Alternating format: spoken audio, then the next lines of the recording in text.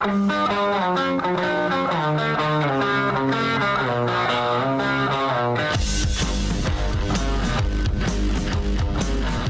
is The Big Show with Gordon Monson and Jake Scott, presented by Big O Tires. Stop by your locally owned Big O Tires for no credit needed financing and the best prices on winter tires. Big O Tires, the team you trust. This is 97.5, 1280 The Zone and The Zone Sports Network. Big Show, Gordon Monson, Jake Scott, 97.5 and 1280 The Zone, live from the warehouse, 86 East University Parkway. We're down at their Orem location. Of course, Salt Lake as well, 1825 South, 300 West. Price is so low, it'll blow your mind. Gordon, the Joe Ingles Show, usually every Thursday on with DJ and PK. This week, we wanted to revisit it because I thought that the bet was fun, and of course we'll hear about all that stuff. But there was a lot of other stuff in there too. Particularly, we don't know the official status of Mike Conley as of yet, but he's going to come back to the lineup eventually. And Joe talked about that, and I thought he provided some really unique insight into really his own psyche. Yeah, let's give it a listen. I think everybody wants to hear it. All right, they started off talking about what it's like in that locker room. Yeah, it's nice to win. Obviously, there's no better feeling. Obviously, kind of regardless of how you play individually or as a team, if you could figure out how to win at the end of the day, that's obviously the goal. So. They're not all going to be pretty. We're not going to blow everyone out by 20 and just kind of cruise through the season. And, I think every team's going to be somewhat different. They're going to play out differently. They're going to have different adversity that they're facing that it might make some other guys play harder or play more, which is different to what you're used to or whatever. So, last night we obviously, it was kind of like that team that Doc had that they didn't really have a quote-unquote superstar, but they all played well together and they kind of had that little run in either Doc's last year or second to last year or whatever it was. So that's kind of what it felt like. They were out there, and obviously the ball moves a bit more because they don't have Kawhi and PG, and that's not taking anything away from those guys. But when they've got them out there, obviously they feed them, and Kawhi's great in those post-ups and stuff like that, and PG plays a lot of pick and roll. So it was a different challenge because we weren't sure if I think PG was always out, but Kawhi was kind of 50-50. So it was good to get another win. And the hard part is, we've done this. I think we've done this twice this year. The hard part is honestly playing the same team again. It's hard to beat an NBA team once, let alone twice in a row. So we're assuming they'll get someone back or a couple of their guys back. So it'll be it'll be a bit of a different game probably, but yeah, we obviously have the same kind of mindset of just whoever's kind of out there, do what we do, and like you said, hopefully get another win. So, but as far as the no travel, do you like this opportunity to just be in one place and get 2 games out of it? It's much nicer than having to jump on a plane last night and go somewhere else. We played the game. We were back at the hotel by 9:30 or whatever it was, and we're able to get some food. And it's still. I think a lot of guys you can't go right to sleep after the game or anything like that. But just to walk up to your room and after seeing what Renee and the kids were doing in the snow yesterday and how high it was, the sun is out here, and I was walking around in a T-shirt yesterday. So nice for that little change, but I'll be excited to go home too whenever we're done with this. Joe Ingles joining us here on 97.5 and 1280 The Zone. Quinn got a question in his post-game Zoom about you and you playing your best basketball and why that might be, and he gave a long, detailed, thorough answer. And you hate talking about yourself, but you are playing well. And I think some people at 33 would expect a guy to kind of plateau or taper off. How would you explain this if somebody asked you, how are you doing this? Why are you kicking A, Joe? Let's get to the point. That's not going to help him answer it. There's still a chance I'm going to plateau and fall off. Now you guys have talked it into fruition, so it's probably going to happen. But no, I mean, I got the same question or a similar one about Coach, why he's such a good coach. So we obviously had to answer a similar question. I mean, I don't know. I said to you guys, I mean, obviously you guys and everyone that listens and watched us last year, I was a little bit uncomfortable coming off the bench last year, and I don't mean that in terms of not accepting that role or not wanting to do it, but I just didn't, especially at the start of the year, obviously. I just couldn't find a rhythm. I just couldn't get going. I couldn't find a rhythm. It was different. Again, I'm not saying I didn't want to do it or I was against it or anything like that. I hadn't done it for, I don't even know what it was, 3 or 4 years here and kind of every summer with the national team and other teams I'd been on. So it was really different for me. And then obviously with the last year was a bit of a mess kind of regardless that Mike got injured, so I started and then he came back and then the bubble happened and then Boyan was out. And so it was a bit of a mess, but I mean, I don't know, everything is, I mean, I'm just in a good spot, I guess. I've always loved playing. Obviously, that's no question with that, and that's 99.9 Quinn's.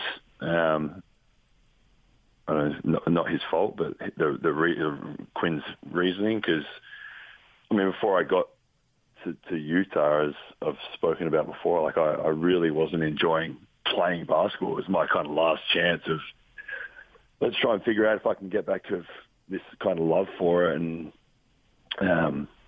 or I'll be back in the NBL in Australia. So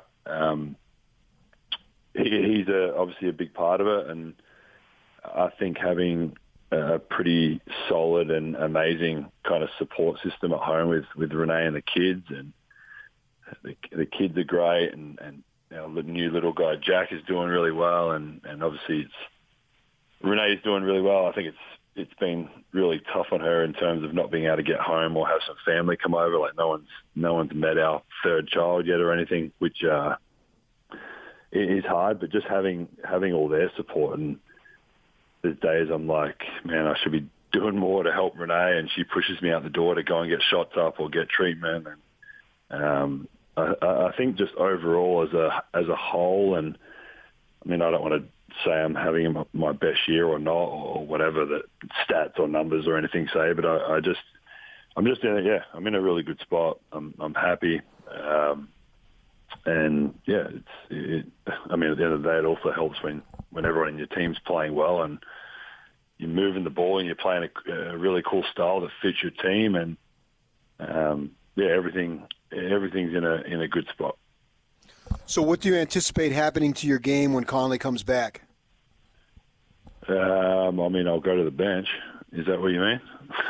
Yeah, okay, you go to the bench, which I don't know that that's necessarily a guarantee, but if you want to go that way, how are you going to be able to maintain your productivity if that's what happens, you are coming off the bench?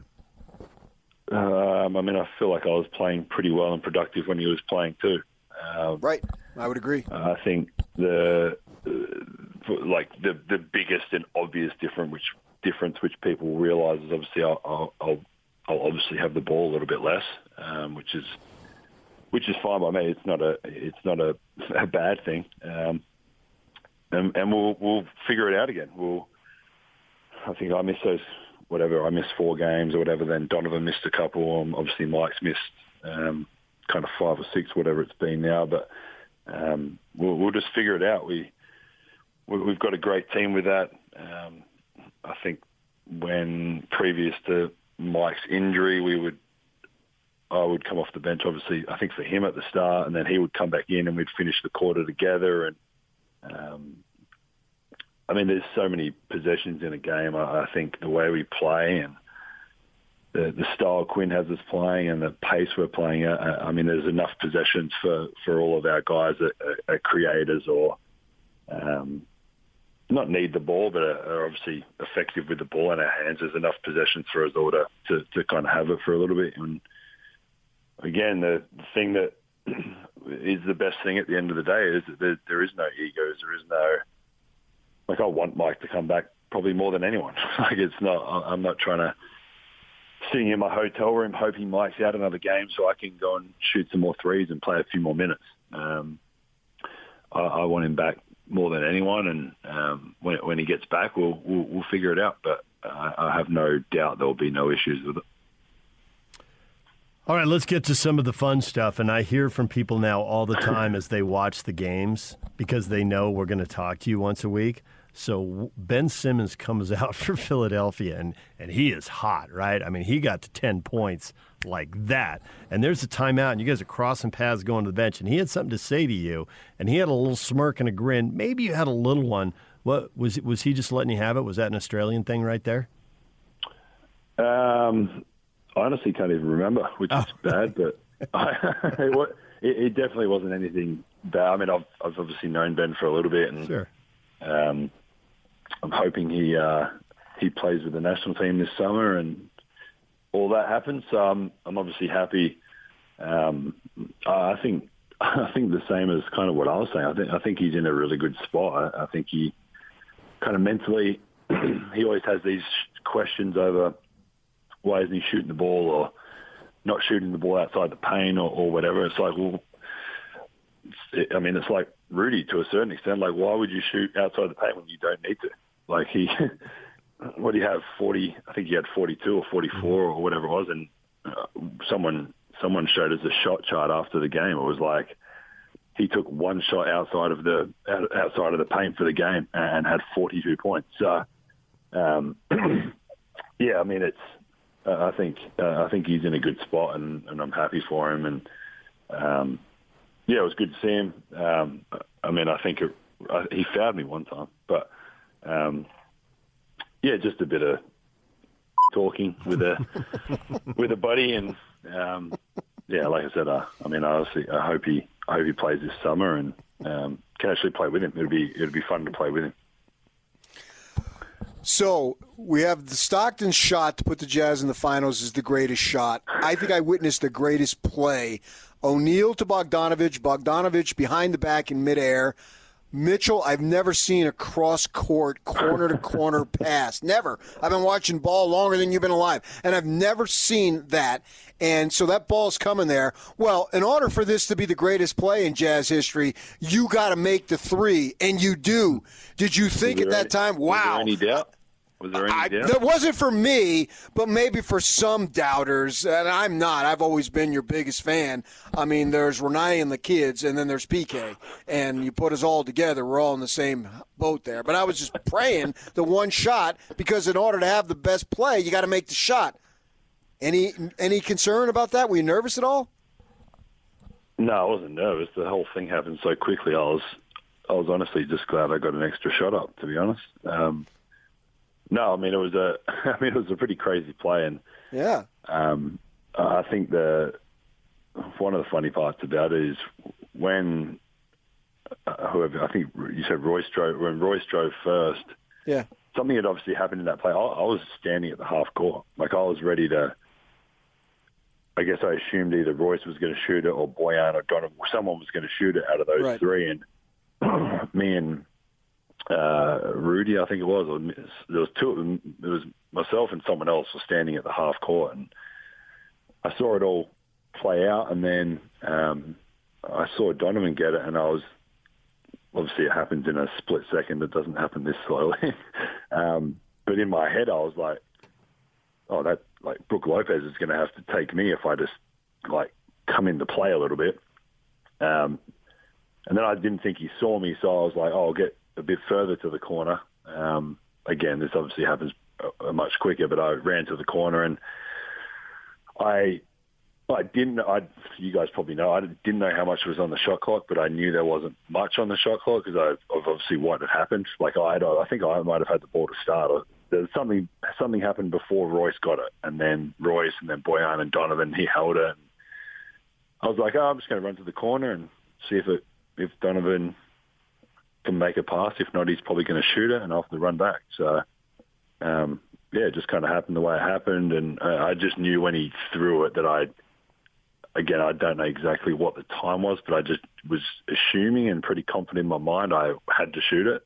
So it makes it a lot easier to not have to think about it when you know in your mind the shot clock's down and you have to shoot it anyway. So it was a hell of a pass, though. I've never seen. It was. I mean, I've played a lot. I've played a lot of games. I've played with some pretty good passes. I've played with some great point guards, great passes, but I've never had. It went like almost over the hoop to get to me for me to then shoot it into the hoop. That was a pretty good post-game riff you had, though, on him and playing baseball and your little impersonation of him. That was rock solid. Had you been working on that on the team bus? Well, Had you worn him out with that before? This whole baseball thing is, we've actually got I don't know if I'm allowed to talk about gambling. We've got a bet that he thinks he is this like the guy that just signed for, what did he sign for yesterday? $350 million. Is he a pitcher? Oh, the Padres. Yeah, Fernando Tatis Jr., shortstop. Yeah. Well, whoever the best pitcher in the world that gets a lot of money, he thinks he's him.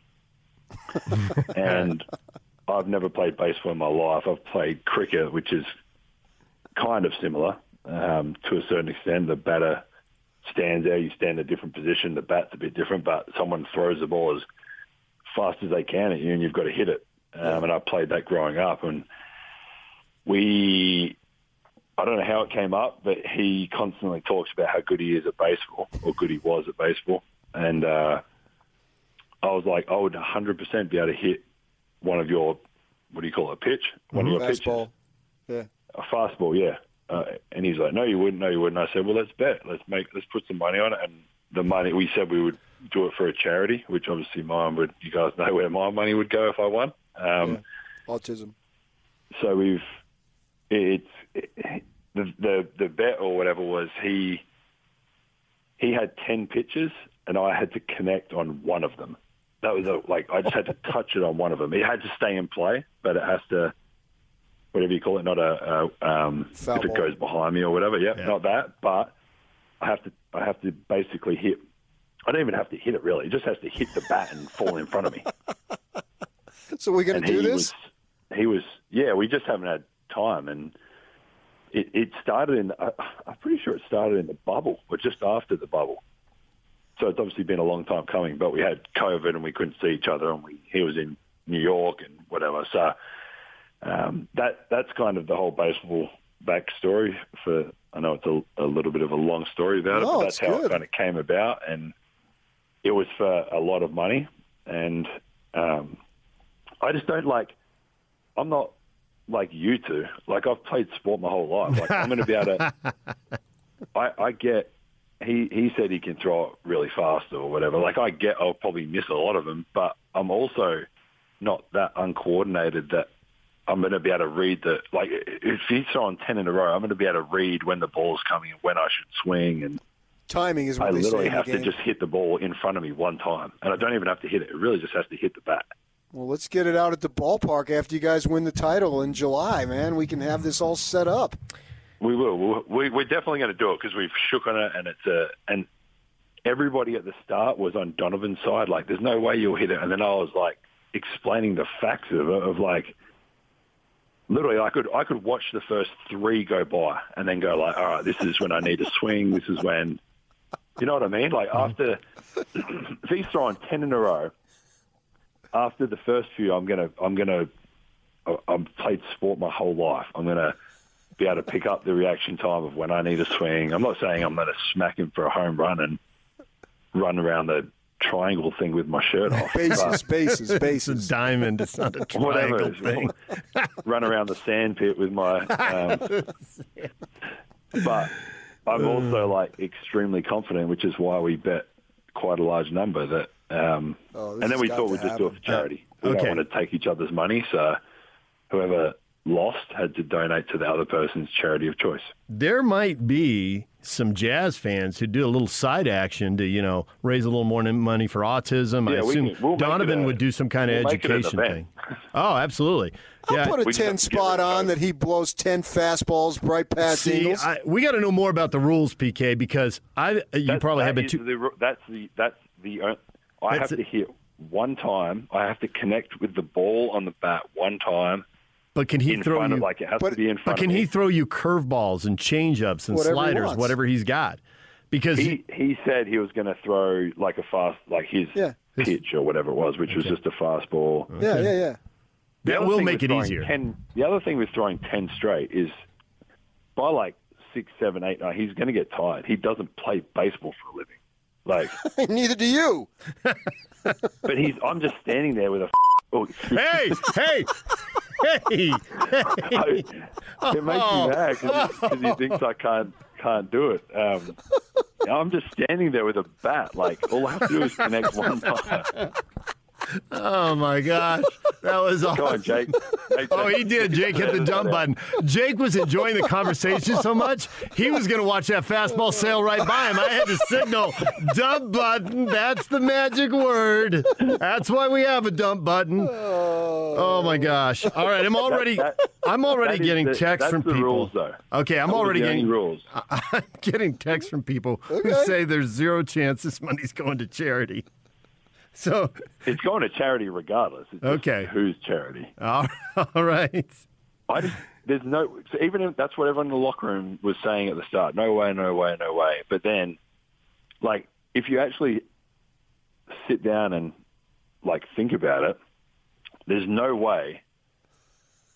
And obviously, I'm going to go and like hit a couple balls before I go. I'm not just going to roll in there, never facing a pitch in my life, and just going. And he's going to go on practice. He's going to roll in there, and so it has to be 10. Yeah, you'll take some what's called BP. Batting practice. Yeah. There's batting cages. You can for a couple of bucks. Underneath the stands. You can hit a lot of. Oh, you can go under the stands at the ballpark they'll hook them up. You're play. right. Yeah. I've thrown them there.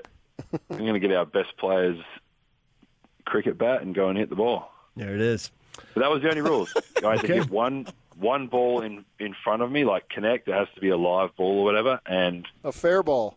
1 out of 10. That's it. One out of 10. Like I'm not that bad. I know I can't run and jump and all that, but I can stand there and hit a ball. Got to see this. All right. Well, we love having you on, Joe, because we never know where the conversation is going, and I had no idea it was going here, but this has been awesome. I'm glad you woke up. Good luck with the game in L.A. Do do it? You what? Do you think I could hit it or no? Yeah, I think you probably can. Not knowing how many pitches he can throw and whether he can start feeding you curveballs and all that would drop your odds.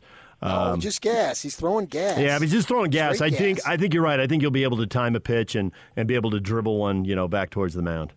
Even if it, I think Mitchell blows him away. Hits the bat and then hits my toe, it doesn't matter. It's still. Oh man! All right, it's going to blow up now. Excuse my language, young friends out there too. I got a bit excited about this. Have a great bleeping day, Joe. All right, there you go. That was Joe Ingles. You can hear the Joe Ingles Show on with DJ and PK usually every Thursday morning. And Gordon, I thought that was just a great appearance on Joe's behalf. Of course, it was fun to find out about the baseball bet, and I still would bet on Donovan. But I thought he hit on a number of other really interesting things too. Like, he's well aware of his role on this team, even when Mike Conley's back in the lineup. And just his overall vibe, Jake, it's such a positive one with what's going on with the team right now. It's good to have a little bit of, I don't want to call it levity, but just to have fun while you're winning. And it seems like that's fairly thick with this Jazz outfit. All right, we're live here at the warehouse. We're at the Orem location, 86 East University Parkway. And joining us now, of course, our good friend Christopher. Toph, what's happening? Life's good. Back at the Orem store. It's fun to be the younger brother today. Yeah. Not just filling in for Pops, but just to be the younger brother, they say. Well, we're glad to have you. And you guys are doing, really incredible things here at the Orem store because, you're consolidating things. You're closing this store down at least temporarily. And really, the good deals have gotten even better because this stuff has got to move. 100%. I was telling just a couple spots ago, I was talking about a guy. I was telling a story of a guy that came in and asked us to price match another dealer. And I'm not going to name drop, but he was quoted $5,200 for a solid. That's one base, one adjustable base, and one mattress that fits a king-size bed. And I quoted him the same size, but then I suggested, hey, what's better than a solid a lot of the time is a split. And that means same size, fits a king-size bed, but two adjustable bases, head up and foot up. You can move it by motors, adjust where your head is positioned, and two mattresses. That means you and your partner are separate. And he's like, yeah, but that's got to be like, what, $1,000 more? And I was like, nope, $300 more. Wow. Instead of $19.99, you're spending $22.99. You get to pick your mattress, either gel-infused memory foam, that's with cooling gel, so it sleeps about 7 degrees cooler, or hybrid titanium springs with a memory foam topper. You get to take your pick, starting at $22.99. And he's like, what? So, yeah, in addition to us closing the store, we still got our famous deals. We still got our adjustable beds. You gotta come and see us. Yeah, we made the joke earlier, the Brazilian River Company. Everybody thinks that they can get the best deal there. No. Absolutely not. He came in, he's like, yeah, what brand is this base? And I knew it just by looking at the photo. I just pulled it up on that Brazilian shipping brand. $21.75 for the solid base. Now imagine splitting that in two, putting two beautiful mattresses on top for $22.99. Absolutely incredible. Come down, of course, Christopher, anybody here, Uncle Clayton, they'll show you why and how this is exactly the best deal that you're going to find anywhere. Boom, as they say. Boom. Price is so low, it'll blow your mind. Thanks, Tuff. We appreciate you, buddy. Thank you. All right, we'll have more coming up next on The Big Show, 97.5 and 1280 The Zone. And now, another look into the mind of Gordon Monson. I know, we're all terrified. Let's just try to get through this together. This is Gordon's List on 97.5, 1280 The Zone and The Zone Sports Network. Previously on Gordon's List. The kind of car you drive has nothing to do with vanity. I have a nice car. Hey, look, everybody, I have a nice car. My nice car. Alfa Romeo Stelvio Quadrifoglio. Austin he's on fire today. Gordo, I just want you to know I have nothing to do with any of this. Gordon's List brought to you by our friends at Tim Daly Nissan. Right there in Murray. Go let them take care of you. They got that lifetime warranty. Gordon, what's leading off the list today? First of all, let me say that a lot of that stuff you just heard from Austin was edited. It was edited and pieced together in a way that makes it sound like I was bragging. They weren't all from the same day, consecutive like that. Yes, you're correct. I spliced those together. But the message still. Do you have something to say for yourself? Well, I didn't edit what you said. I just put them back to back to back to back to back. But I know, but you took them out of context, right? Were you talking about cars? I may have been, but that's not the intent I had. What was the context then? I know I'm not sure. Because unless it was, I wish I had a nice car. I think. As I've explained 1,000 times before, somebody asked me whether I spent money on myself, and I said no. I never buy anything for myself. The only thing is I have a nice car. So that statement, wouldn't you say that statement is a statement, a humility, modest, humble statement? Not but the way it's not played, modest or humble. What do you mean? I said I don't care about materialistic things. I don't really. I don't get a thrill out of buying that sort of thing, except for that one little thing. That's all. It's not it's not really a little thing, but that's kind of the ultimate but. It's not like, I treat myself to Honey Nut Cheerios instead of the generic brand, really. I mean, it's not like, I don't. You got Frosted Flakes instead of Corn Flakes? I don't spend money on myself at all, but, I do get the 44-ounce drink at the gas station instead of the 32. I got the artificial butter topping last weekend, okay? Right. You know what? Sue me. I did. I think you're, as usual, you're distorting the thrust of what I had to say. Okay. My bad. Do you think I was bragging? Yeah. No, really? Never. Yeah. Oh, yeah. No, I wasn't. You were bragging about being humble, and then you bragged about your car. It was actually a double brag. Jeez. Oh, man. I never double brag. I only double bag at the grocery store sometimes. So. I think we should move on. All right. You said, by the way, you said, yeah, but. I mean, is that a thing? Do a lot of people say blah, blah, blah, blah, blah, yeah, but, and then they get to what they really wanted to say? Yeah, I'm talking to one of them. I have no problem with a guy bragging about himself. I wasn't talking about myself. Here's the thing. I tolerate a lot of my friends. I gotta see this. I'll get in trouble. A lot of my friends are kind of quirky, but I've never had a hard time having friends who maybe had some qualities to them that other people wouldn't like. For example? I don't want to name names. No. Qualities, not names. Qualities. Like what? I've had friends through the years who were kind of I don't know. They had an edge to them, and a lot of people might not have quote unquote liked them, but I thought I was fine with them. I don't care if people don't like me, and that's why I don't care if people don't like PK. That's why I work with you so well.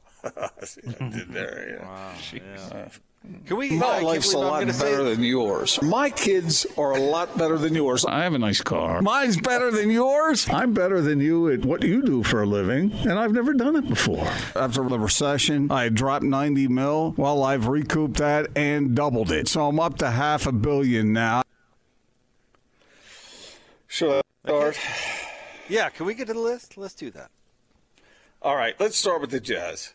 All right, let me just ask a series of questions, and I want to get sort of yes, no, or just short answers, and then let's dive into it. Okay. All right. So I don't even need answers. Let me just ask them, and then we'll get to them. All right. How good are they? Who's the MVP? Rank the top 5 players on the Jazz, and then we'll get into the Clippers and how we see that's going to go tonight. But on those early ones, do you think this is a great team, Jake? I do. Mm-hmm. Great. How do you define great? We've got the best record in the league. But I'm talking about ultimately. Well, I mean, Gordon, how many Jazz teams over the years have had the best record in the league? Well, I don't know that. I know this is the best record they've ever had.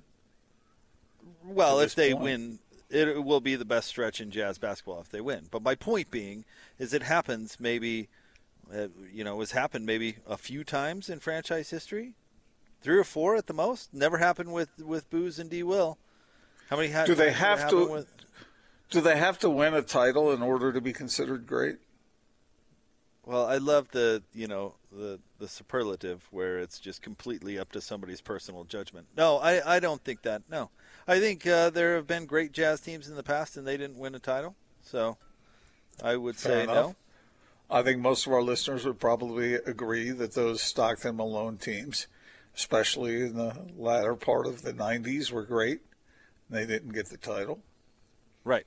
So, yeah, I think that they're doing things that few teams have ever done before, let alone few Jazz teams. So, yeah, absolutely. Do you think this is the best Jazz team ever? Well, I'm not comfortable going that far quite yet. I mean, John and Carl did a lot of great things. Had a lot of great runs. Those guys had a lot of trips to the conference finals, let alone the NBA finals. So, there's still a little meat on that bone. Boy, that would be interesting, wouldn't it, to watch this Jazz team play the 97 or 98 Jazz team? Under what rules? Under current rules. The current team would win. And by current rules, you mean not being allowed to shove shooters as they're releasing the ball and that sort of thing? You mean Carl can't take somebody's face off on the way to the hoop and have the ref go, you know what, it was clean. And the way they play defense and those sorts of things, yeah. Do you think that Rudy would erase under the Carl? rules? What's that? Do you think Rudy would erase Carl? No, I don't. A race? I mean, that's a pretty steep standard. But, I mean, also what Carl are we talking about? Are we talking about 97, 98 Carl? Or are we talking like 91, 92 Carl? We're talking about the best Carl ever was versus the best Rudy ever was. But, see, I think Rudy would bother Carl's jumper. But, I mean, if you're talking about old school Karl Malone, where he was just a bull in a china shop, I think Rudy would have a tough time with that. See, I was going to say the opposite. He'd be able to handle Carl better down low when he's posting up and sort of roughhousing down there than he would covering the Karl Malone who could hit the 22-foot jump shot. Yeah, I just think that Rudy's length would really bother that type of game. I mean, you don't see anybody do it against Rudy now. In fact, one person, Lou Williams tried to pull up on Rudy in the last game against the Clippers, and he found out that was a bad idea. It was like halfway through his shot, and Rudy still blocked it. What would happen if Stockton went up against Donovan Mitchell? Well, Donovan would probably have a tough time staying in front of him. You really think so? Well, I mean, Donovan has a tough time staying in front of guards now. You don't think John but a lot of Stockton guards now are faster than Stockton was. John, during his heyday, could get past most anybody. Donovan's more bulky. He's bigger. I mean, John would probably have a tough time with Donovan too, but John couldn't cover Donovan Mitchell. That would be that he couldn't. He might be able to swipe the ball from him here and there, but I don't think he could stop Donovan Mitchell. It's just those are the kinds of things that are interesting as we're watching this team sort of play out.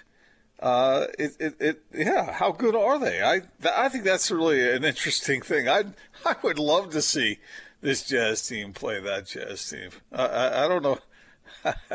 I think because 3 is more than 2. I think the current Jazz team would beat the best of the Jazz teams of the 90s. What were your other questions? Who's the Jazz's MVP? Rudy. Is that a slam dunk? How are you coming to that? Explain your conclusion. They have a top 5 defense for one significant reason, and his name is Mr. Rudy Gobert. What are they now? Are they second? Is that what it is? I don't have it in front of me, but I think they're second. So, I mean, what makes this Jazz team elite right now is they're unbelievable on both sides of the ball. So Rudy is a big part of that on defense, the biggest part. And he might be close to the biggest part on offense because if he's got it going and just dunking on the other team, then they have to adjust, and that leaves the shooters open. So it's kind of this weird gear that actually makes the offense go when it's at its best. So, plus I think Rudy is the most irreplaceable, which also screams value to me. So I would go with Rudy. A way of proving your point there, I think, would be the Jazz would survive, I think, on the floor over periods of time. They could handle that without Donovan on the floor, not preferably or not in any kind of terrific way. But without Rudy on the floor, even with Derek Favors, it's I don't know how that would go over the long haul. They're not a unique team like they are right now without Rudy, for sure. Speaking of which, at some point, Austin, I don't know if you have it handy, but I'd like to play Charles Barkley's comments about Donovan Mitchell and his standing with the All-Stars. And Charles spoke highly of Donovan, and maybe he can play that for you. I think our listeners would be interested. If you haven't heard what Charles Barkley said, it's about a 35-second clip, but it was interesting to hear his praise for Donovan Mitchell. All right, the Clippers game tonight, Jake, are you expecting something similar to the other night? There's no right or wrong answer, but I thought Dame Lillard and Donovan Mitchell, to me, when you have the best record in basketball, that says a lot. If you're the best, they have these stupid arguments about who gets MVP every year. The MVP has never went to the best player. It always went to the player who was the best player on the best team. Michael Jordan, Kobe Bryant, Shaquille O'Neal should have won 3 or 4, but the other guys played better that season. Donovan Mitchell should be rewarded, in my opinion. No disrespect to anybody, but this kid's been the best player on the best team in the NBA, and it's unfortunate he's not started. What do you think of that, Jake? Well, it was what we got into yesterday with when we were talking about Luka Doncic, and you pushed back on me. Thank you very much. That team success should not play a role in this. I do think it does. I do think I don't know. That's a pretty steep standard to be a starter in the All-Star game. We can. Damian Lillard's a little bent that he didn't get in, and we talked a little bit about whether Luka deserved it yesterday. But yeah, I think if your team's having success, you should get the benefit of the doubt. I buy into that 100%. I guess the strong part of your argument there, and I can be swayed on that, but the strongest part is that Donovan doesn't care about the statistics. He cares about his team winning, and so that factors in to what he does on the floor. So you can't always total those things up numerically. Right. And for a lot of folks out there who are just reading box scores, maybe that doesn't stand out as much with Donovan. I actually think his box scores often look really, really good. But, I mean, he's the team leader, the best offensive player, the biggest name or biggest star, if you want to put it that way, on the best team. I think that should count for something. Maybe you're right. I'm going to have to think about that further. Let's see. Barkley also had some comments about Jordan Clarkson and took a little heat for it. Jordan Clarkson going with the guy who's probably going to be the sixth man of the year. That's why I put him on there. He's been the best bench player in the NBA this year. They got the best record in the NBA. Most people don't know that he has been fantastic this year. That's why I got him on my list. And true to your word, you did not have Anthony Davis on your list as He's not played like an all-star. This ain't Lifetime Achievement Award. You think that? That's not the point. We're talking about who having the best year. We're talking about who's having the best year. Not who's a better player. I didn't say that. Okay. That doesn't matter either. It's not who's the best player. It's who's having the best year. That's how. No. What? Say it again. Jordan Clarkson is having a great year. I want to reward him. Okay. Over Anthony Davis. Yes. I'm not.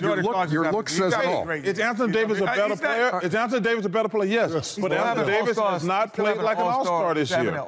He's not playing an Anthony Davis all-star. Well, then, so what are we voting on? You can't compare. You're comparing him to himself. Yeah. You got to compare him to the field. Exactly. Yeah, and Jordan Clarkson's having a better year. Jake, what do you think? Well, first of all, it just reminds me how much I dislike the argument when somebody just goes, Jordan Clarkson over Anthony Davis? Yeah, and then have no follow-up reasoning whatsoever. Like maybe you disagree with Charles's assessment. I mean, you look at Anthony Davis's numbers. I mean, they're still good, and he's on the second-best team in the West or third. What are the standings right now? Gordon keeps going back and forth. Right now, they're in second. So, all right, make an argument. Why is Charles Barkley crazy? You just go Jordan Clarkson over Anthony Davis, and then dead silence. It's like you're not actually making an argument there. Well, yeah, you're right. The argument is he's Anthony Davis, which is a silly argument when it comes to All-Star berth. And here's where I do agree with Charles Barkley. It's about who's been an all-star so far this year, who's been one of the best players, who's having a better year. I agree with him. It's not a legacy thing. And I do get annoyed when it becomes a legacy thing when the fan vote gets involved, because remember all those years Grant Hill was hurt but still starting on the All-Star team in the Eastern Conference year after year, As long as the fans are involved, you're going to have some of that. I get it. But when it comes to selecting the reserves and the coaches, it's not a legacy thing. It's who's having the year. And if you don't think that Jordan Clarkson is having the year that's worthy of it, then fine, make that argument. But Charles Barkley feels like Jordan Clarkson's having the better year. That's sort of the argument that I've always had through the years with the Heisman voting, is that remember back in the day when people would say, oh, you need to have a good year in the run-up to the following year, and that will help you win the Heisman? No, it's supposed to be based on 1 year. It's not a lifetime achievement. It's not the culmination of a career. And I feel the same way about the All-Star voting. Whoever has played best over the first portion of the season should be an All-Star. Not somebody who's been an All-Star 10 straight years and then has been hurt or isn't playing up to the normal standard. See, Kenny was sitting there arguing with Charles that he said you're comparing Anthony Davis to the Anthony Davis of the past, but that's got nothing to do with it. You're comparing it to what's going on at present. I was going to ask you about the Heisman thing. I guess it's not exactly relevant now. When people say that, are they talking about like from like an awareness standpoint, or are they talking about it as a requirement for the award? Because that's the only way I get that argument. Like, you won't be on the radar of the voters unless you were good the year before. Yeah, that maybe I can kind of see. Yeah, maybe that. Was anyway, the argument. Yeah. I was just curious. I actually hadn't really heard that, but that makes sense that people would say it. Anyway, I don't know if Jordan Clarkson's an all-star. Like, would you make an argument for Jordan Clarkson over Mike Conley? That's what I was thinking about today as I knew that this topic would come up. Is Jordan Clarkson having more of an all-star season than Mike Conley? Mike Conley, maybe without the injury, but with the injury, that's another. Yeah, but we're factor. talking about Anthony Davis, who's hurt. And now he's going to be out for 4 weeks, so he's not going to play anyway. Yeah. So, I mean, we've kind of taken injury out of this, right? And Mike's only missed 6 games. Anthony Davis has missed, let's see here, 7 games. Right, but you can't. I don't think you can take injury out of it because that's to be factored in. Well, then if somebody's only played 6 or 7 games, I don't think he should be an all-star. No, I hear you, but I'm talking about for the purposes of this conversation. I mean, if you're going to punish Mike Conley for being hurt, well, you got to punish Anthony Davis. Therefore, Jordan Clarkson's an all-star. Right, exactly.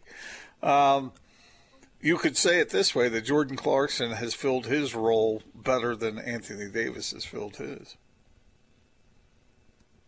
Okay, well, I mean, so Anthony Davis, Gordon, 22.5 points right now, 8.4 rebounds, 3 assists. He's got 1.8 blocks, 1.3 steals. Let's see here. His effective field goal percentage is 55.5%. He's shooting 29.3% from 3, but he only takes 2.5 per game. I mentioned that the Lakers are the second best team in the West. I mean, he's pretty important to what they do. Are we undervaluing Anthony Davis here? I don't want to get too hung up on Anthony Davis, but how many minutes a game has he averaged? A lot, 32.8. And what's Jordan Clarkson averaging? Do you have a best guess on that? You might not have that information in front of you. But let's see here, Gordon.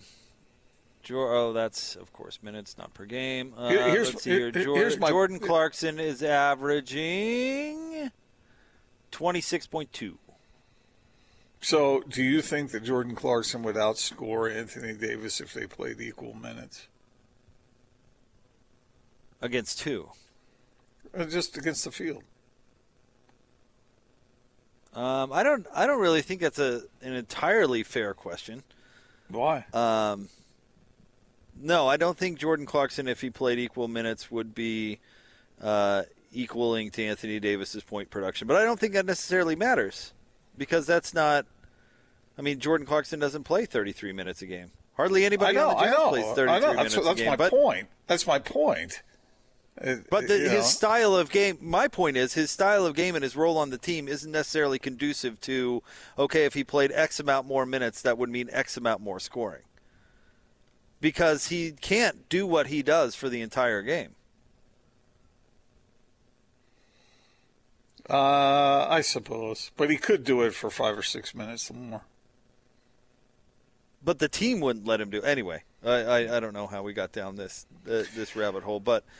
Do you think there's a way to fix the selection process for the starters?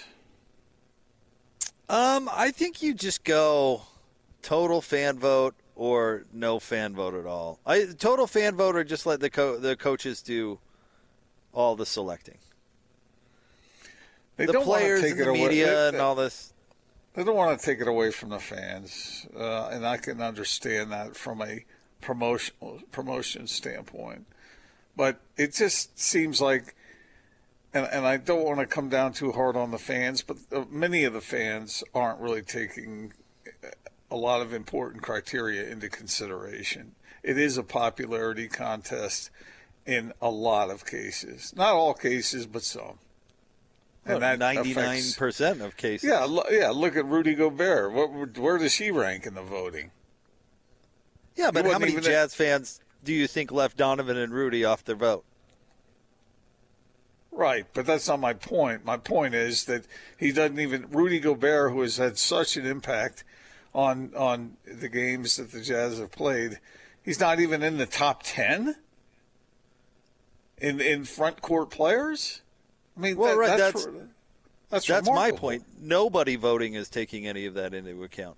They're voting for the players for the team that they root for and their favorite players overall. That's what they're doing. Nobody's going, boy, Rudy is having a good year this year. I don't think that's necessarily true, because you take a guy like Jokic, and he's in Denver. It's not like a huge market, and yet he gets plenty of respect from people other than Nuggets fans. Okay, but I go back to, he's a high-profile player in the league. And I go back to my Grant Hill example, or we could talk about the Yao Ming example, where Yao was a starter in how many straight All-Star games because of his popularity in China. Fans are going to vote for the high-profile players and the players on their own team. They're not taking into consideration performance. So answer these two questions just with one suggestion. How to fix the selection process for the starters, and how, if Jake Scott were in charge, would you fix the game?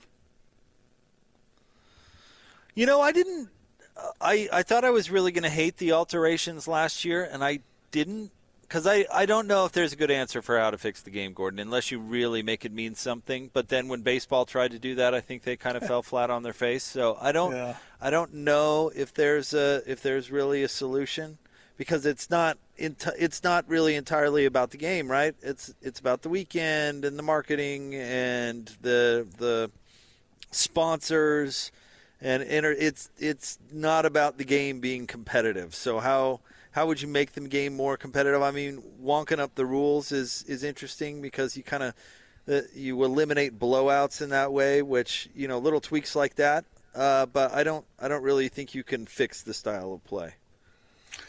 All right, we'll get back to the Jazz, and obviously when we talk to Thurl and other items as well, we'll elaborate a little bit on some of the things points we've already made.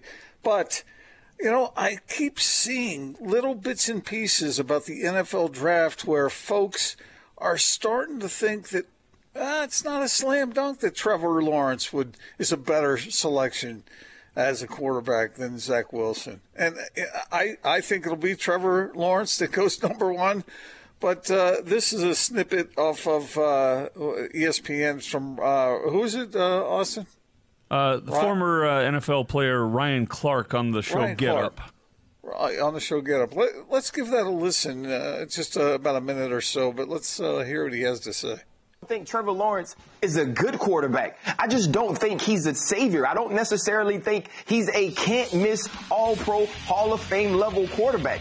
And some of those things that Matt is saying about Zach Wilson, they're intriguing, right? This is where the game is moving. Somebody being able to throw off platform. Also watching a guy play, not necessarily with the best skill players around him, and seeing him elevate those guys. And maybe it's this purple jacket that I wear and the reasons that I wear it. I cannot get out of my mind of Trevor Lawrence walking into the stadium and facing Joe Burrow and being totally outplayed. And then I can't get out of my mind the next year doing the same thing against Justin Fields. When you are a generational talent, when you are a can't-miss prospect, when you're playing with people that are like you, it shows.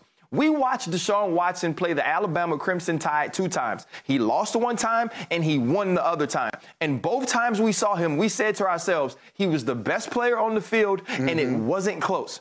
Trevor Lawrence is not that. But when you watch Zach Wilson and you think about Mahomes, you think about Josh Allen, you think about Aaron Rodgers, some of the arm talent, the things that they have done and how they translate, Zach Wilson has some of that. I just don't see teams passing on that just because of a few critiques that you can nitpick about Zach Wilson, his competition, or maybe his size.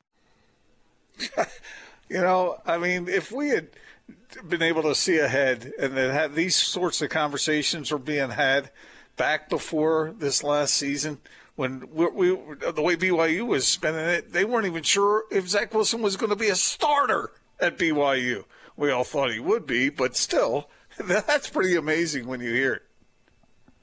Yeah, I saw an article yesterday where there's some NFL sources saying that Trevor Lawrence might not go number one, or that Zach Wilson is number one on a lot of draft boards.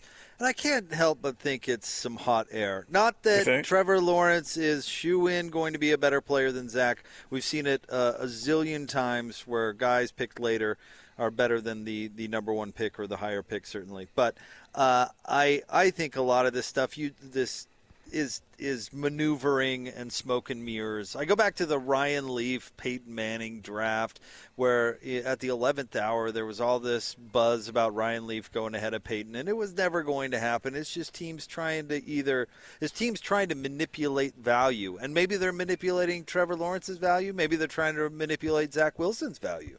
You never know, right? But a lot of times I just think, okay, who benefits from this getting out there that he's higher up on a board than the shoe-in number one guy? Right. But in this case, you have a guy who's talking about it just on his opinion. I don't know whether he's basing it on what he's being fed that would manipulate that value, or whether it's just his opinion based on what he's seen. I'm not sure, but it's pretty remarkable. Trevor Lawrence has been the number one prospect as long as I can remember. He was the number one prospect coming out of high school. And so now to have Zach Wilson even mentioned in that context is pretty remarkable.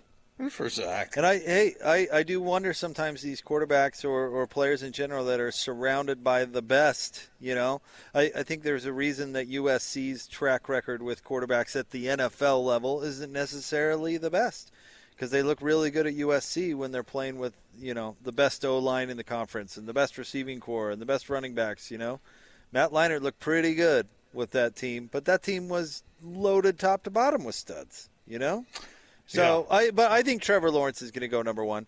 I've been saying this all along. I just hope Zach Wilson doesn't go to the Jets. Well, what makes that number one pick that much more interesting is that Urban Meyer's all over it. Yeah. Urban Meyer's all over it. Let me slip one more thing in real quick. Did you see that announcer Joe Buck had admitted that he drinks beer or maybe a tequila during a broadcast? I did. Did you see his kind of retort to that yesterday? I did not. It's a mind game he plays. He's never had more than just one in a game, but it's his way. He usually just nurses it and sets the beer in front of him, and it's his way. He looks at it when he needs to remind himself to calm down. Right. I guess he gets a little bit of. I guess he gets a little anxiety about, I don't know, broadcasting in front of tens of millions of people, and it's his little mind trick. And I guess he hasn't done it in years, but he talked about how it was really mental. It was his way of calming down so he could do his job.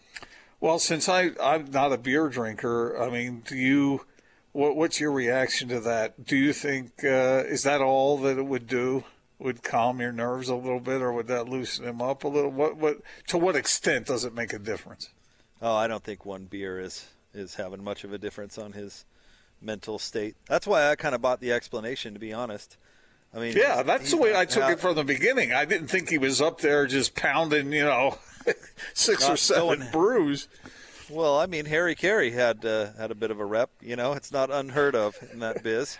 Have you ever given that a try, Jake? No, I didn't think. I don't think that would be a real good idea for me. But yeah, I don't think one beer is gonna make Joe Buck intoxicated by any means. Yeah, I didn't take it that way at all. But it was just interesting that it calmed him. So there is that. All right, we're live at the warehouse, 86 East University Parkway. Price is so low to blow your mind. Drop on by and see us. Our guy Clayton, we'll catch up with him in a minute. He's out there. You should see our boy Clayton Gordon.